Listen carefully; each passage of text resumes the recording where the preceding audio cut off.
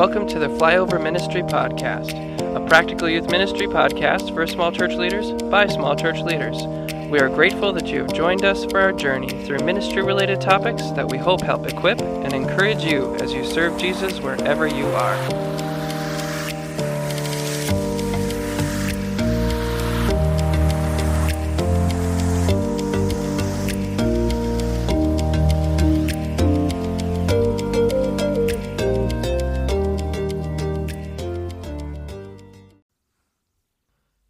Hey, and welcome to the podcast. I'm Dan. And I'm Jordan. And this is Flyover Ministry. Jordan, question for you as we get going. Don't say it. Why can't we be friends? That's the reason we had all those problems. Why can't we be friends? Because you Why can't did we this. be friends? Again, the internet and my computer was revolting. Why at can't that. we be friends? Okay. But do you appreciate the attempt to connect what we're talking about today with the song? Sure, that was good. And I will go Good. to geometry and talk about rectangles and squares. Good. Yeah. And so since this is the second time through, you should be able to get this. Is a square a rectangle? A square is a rectangle. Is a rectangle a square? No, it is not. Not always. But What since do a you mean square not is a always? rectangle, a No, rectangle that's could that's be a solid square. no. Well, there's a potential for it. But then it's a square. Yeah. A rectangular square. Anyway. So, yeah, okay. Anyways, we're talking about some of the main conflicts with Christianity, and you might have picked up on some of them in our past dialogue in the previous episode, but we have some big ones, and we're just going to get into this so that we don't take all of our time going on rabbit trails, which we could, but we're not going to try to do that. So, out the gate, first huge issue, no exclusivity of Christ. By opening up their faith practices to pretty much any different religious group, you say that you don't need Jesus to be saved. I mean, we talked about that as we closed the last episode of what is salvation. It's just to make our world a little bit better place. And so you don't need Jesus for that. And you're saying any other way is a possible way. And that really goes against Christianity because it's about Christ. And as you said, it also talks about the resurrection, right? Because without the resurrection, we're wasting our time. There's no reason for that. And since they deny the bodily resurrection of Jesus, that's a huge theological problem. And one of the reasons why we would say they are not Christians. Right. Well, and the lordship of Jesus as well. Not just the resurrection, but they would say he's a good moral teacher. There's a lot of things, especially the components of his teaching that instruct us about how we ought to love our neighbor as ourselves. But when it comes down to acknowledging that Jesus is God, they would say, well, Scripture doesn't really talk about that. And really easy for them to ignore the parts of Scripture that does talk about Jesus being Lord when they kind of pick and choose Scripture that they want to read. Yeah, that's a huge problem. Another issue is that there seems to be no consequence for sin, Kind or of a big deal. or that God is not holy. Because if there's all these different things going on, we can accept all these things. That they don't talk about what is the way we be made right with God, or that we're broken in our connection with God too. So if sin doesn't break us in our connection with God, what really is the consequence of sin? And if there's no necessary eternity, either there's I'm a little muddled on what they truly believe. Some believe there's no eternity. Some believe there's only heaven. Love God, or love wins, like Rob Bell kind of stuff. But I don't see anybody talking about the holiness of God and that he is anything other than us. And in some ways, it's almost kind of like going back to mythology, where we're creating something in our image or in our ideals, right? And they probably would accept mythology as well. That's just yeah, knowing where they're at. probably would. Yeah, there's Beautiful some tenets expression. of mythology that are beautiful and right and proper and good and true and admirable and worthy of copying. And a lot that's not. Right. Well, and this is what we talked about, is that this is dualistic mentality that the Universalist church has, is that You are welcome. We admire this, but any mindset that would limit the people who are welcome here is not welcome. So the logical circular thinking is enough to make one dizzy. So we're just going to keep plugging away at the kind of components here that um, we have with conflicts with Christianity. And I Yeah. think there's when you're talking about right, all not every rectangle is a square, but all squares are rectangles. What you're talking about here is that can you be a universalist and a Christian, or can you be a Christian and a universalist? Yeah. It fits one way, but not the other. So that's kind of what you were saying with like a square is not necessarily, or a rectangle is not a square. Um, and in the same way is like a universalist is not a Christian. And some people would balk at that. A universalist would balk at that, say, "How dare you like impose your standards?" And you're like, that's arrogant of you to say that I'm not. And this is where we say, I'm not saying this. This is what God's word proclaims, that when you Mm-hmm. reject Christ, you are not saved, and he is the only way by which someone may be saved. And that goes to another huge point. The authority of God's word as revelation is huge for the life of a believer. This is how we know God, how God has revealed himself to us. Mm-hmm. um, and it's not the same as a science research paper, or as poetry, or as the Vedas, or the Quran, or the Book of Mormon. It's just not. And to treat it on equal ground with all of those things is to remove any foundation for authority you have to stand on, because then what you're left with is just like, because I think so. And that's where they operate. But that's a very big departure from Christianity. Right. And to think that, God's word has no more authority than whatever self help book that's out there. I mentioned this in the first time we tried to record this before technical difficulties hit us, but it's kind of like yoga, but without the exercise, right? Where you have you can have good stretches and good poses, and it helps your circulation, and it's good exercise. Um, but it's difficult as it is for a guy of my body type to get into some of those poses. Like, okay, yeah, there's not a chance in the world I'm going to be able to do that. But there's all sorts of like the language, like center yourself and breathe into these muscles, and and all of this kind of, for lack of a better way to put it, or lack of creativity on my part, kind of new agey Eastern terminology that might try to make you feel something. It's emotive language, but it's not. It's even spiritual language, but it's not meaningful or true. And I think when you look at the conflicts, right? Not only with Jesus, not only regarding sin, but coming back down to God's word, and this is what we appreciate. This is what I think is true, and so there. Yeah. That's a hollow worldview and religion to follow. And I use the word religion generously because it's not a religion. Kind of coming down to the question here, when we talk about cults in the community, is universalism a cult? I would say that it started that way, and that's maybe why we're handling it in this process. Because if you remember the history, it was talking about starting as an anti-Trinitarian thing. But they were convinced that they're Christians. They're trying to follow Scripture, so their heritage is that, which would mean cult. But as we noted before, it was a departure from heresy into just a false philosophy that's not Mm-hmm. even resembling any part of Christianity. And I don't think they claim to, and that's important to realize as well. So jury's out. I think there'd be some reason to call it a cult. They do have like a following and different things like that. I don't know about their Kool-Aid, but it's it's hard again because they claim so many things. It's hard to nail something down.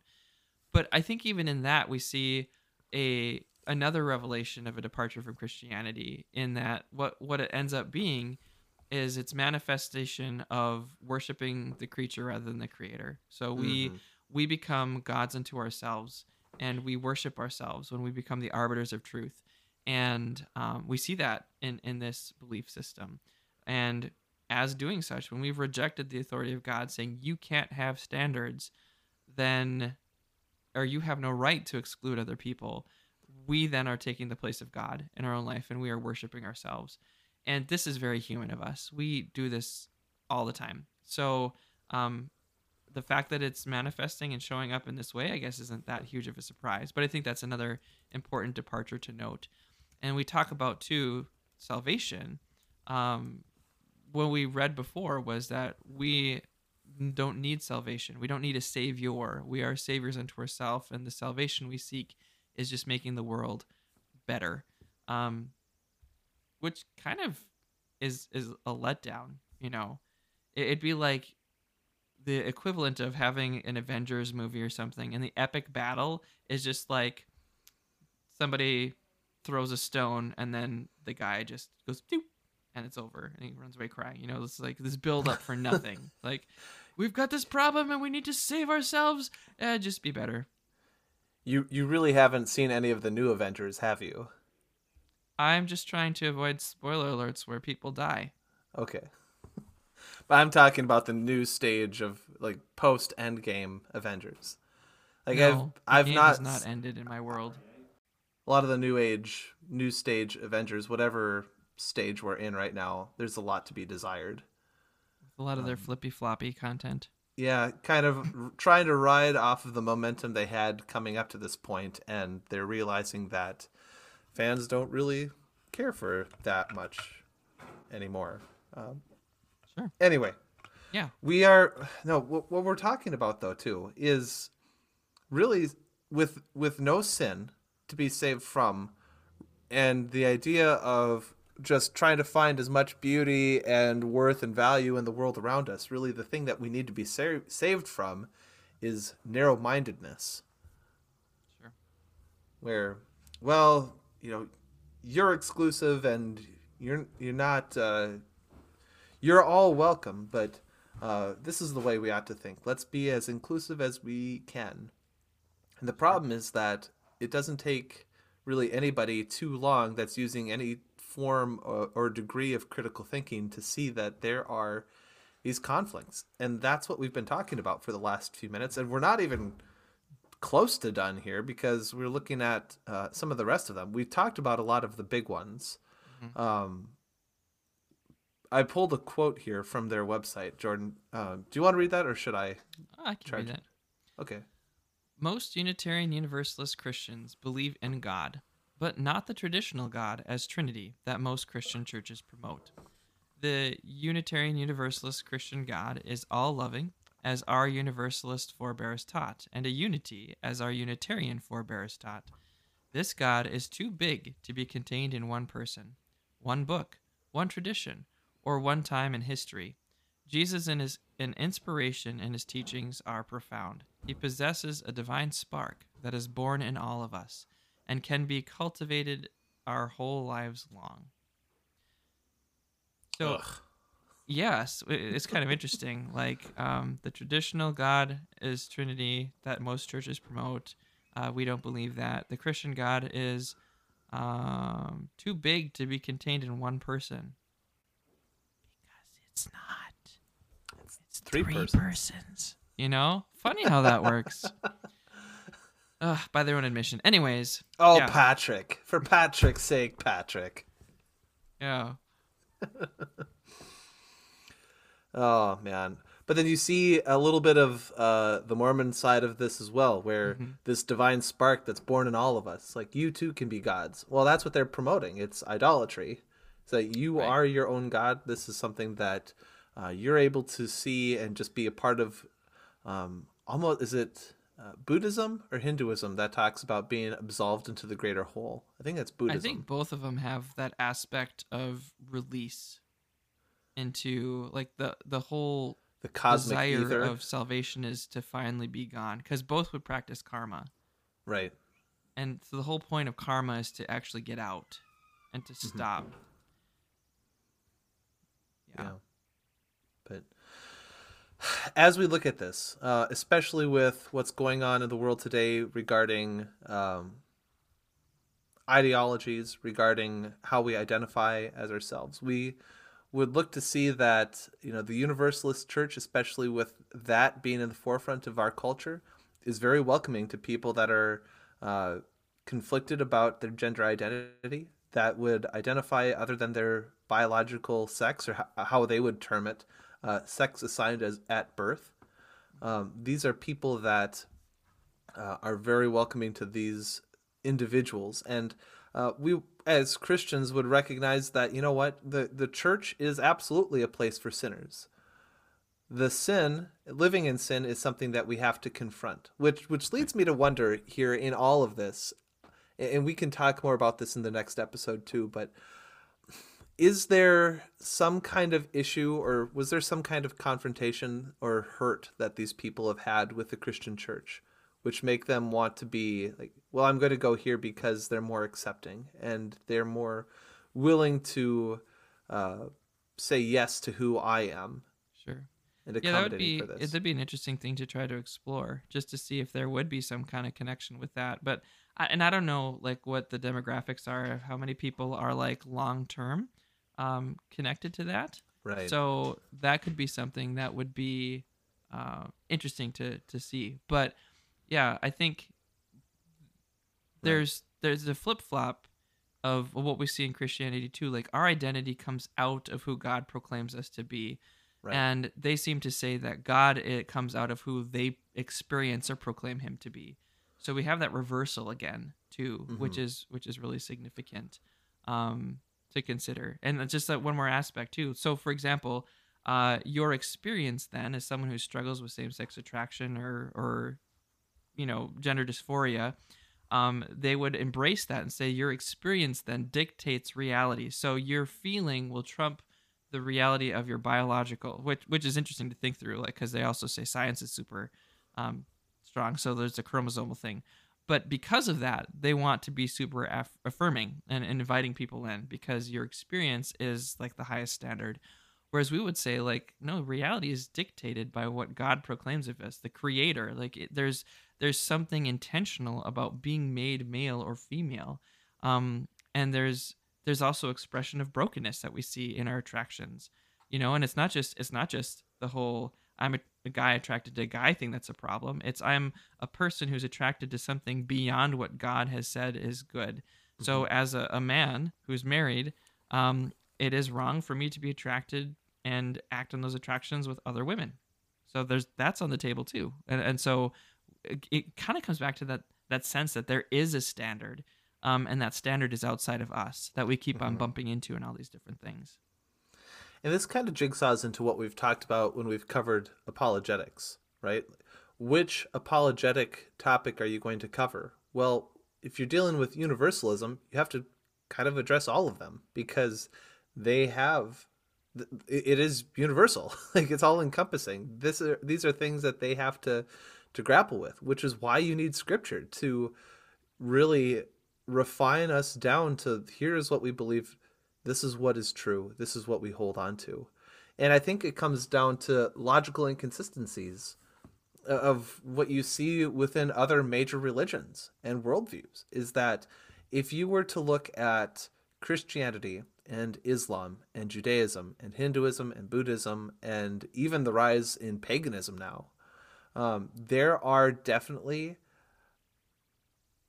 uncompromisable doctrines that each of one of those religions is going to practice and hold to. So the mentality that the universalists would have is that can't we all just get along together? It's a nice thought. And we see that in Christianity where we have people from every tribe, tongue, and nation coming to be a part of the greater church. And we see the gospel extending to everyone. And yet we are not going to forsake the doctrine of justification so that we can get along with everyone. Doctrine of justification, rather important to the Christian worldview. Uh, Certain doctrines in Judaism and Islam, they are not going to compromise with each other as well. And I mean, we see that going on right now. And Right. we've seen that for as long as both have existed. Mm-hmm. But this is where it's a nice thought, and it's something that you should pursue, but under the umbrella of the gospel is that God's grace extends to everyone. And this is where we come down to, and maybe you've seen these, again, the ideology is prevalent whether or not that congregation of universalists exist. But you'll see this with coexist bumper stickers, tolerance bumper stickers. Jordan, I honestly haven't seen either of those for a while. I saw I don't know. coexist like yesterday. Oh, okay. Yeah, so they're out there. They're out there. There's another bumper sticker I'll put on our social media as well, but it's the contradict. It is more accurate to those who are spiritually discerning, right? Where they can't all be true. There are too many logical inconsistencies that you have to overcome, where universalists cannot logically accept all of these. Well, and it's not even just inconsistencies. It's making competing truth claims. So, like, Right. Christianity, well, you'd say Christianity, Judaism, and Islam would all say that there is one God. So monotheism. But then you have, if you throw in Hinduism and all these others that are like polytheistic, that are multiple gods, millions of gods. You both can't be true. Like, and even if you try to arrange it, well, there's a super god and then all these minions, smaller gods. Well, then those guys suck and they're not gods. Like, come on, just deal with it, right? And that's just one, and it's a huge one, but that's just one. And then, the identity of Christ and the Christianity, Judaism, and Islam all differ very greatly on who is Jesus and what did he do. And some people even deny like the existence of Jesus. So there's big deals, and what comes next? What is afterlife? What is the problem? They all have different things to claim about that, and to try to pretend that isn't significant. It doesn't really help anybody. It's kind of like, so I really love candy, but I have diabetes. Well, let me just enjoy candy and have diabetes. Like, there's no problem. I'll just like starve. No, like that can kill you. They don't exist together, right? If you have diabetes, you can't just willy-nilly be eating whatever you want. You have to, like, your life depends on this stuff, right? So they can't both be true. And that's kind of what we're saying. It's just, yeah, it's just one big pile of contradictions. So it's a nice thought, but it just does not match reality, and it's not practical. And for priding themselves on being so logical and reasonable, they make a really unreasonable claim with that, which is kind of ironic.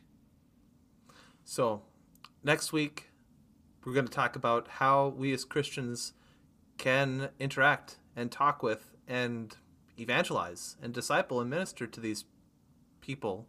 So I don't really have anything else, Jordan. But I'm just grateful that we didn't have to like reset our computers once in this episode. This was great. So I pray that you would be able to go in peace like we're experiencing now, and not in frustration like we were experiencing a half hour ago. And may your technology work, because that is a blessing. But regardless, we're praying for you as you go and serve the Lord.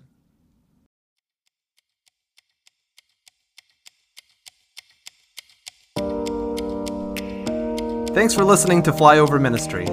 You can find, follow, and give feedback on our Instagram and Facebook pages at Flyover Ministry. You can also get in contact with us on our Gmail account, flyoverministrypodcast@gmail.com. You can find other episodes that we've recorded on iTunes and Spotify or wherever you get your podcasts, and please feel free to share them with a friend. Thanks again for listening, and we'll see you in the next episode.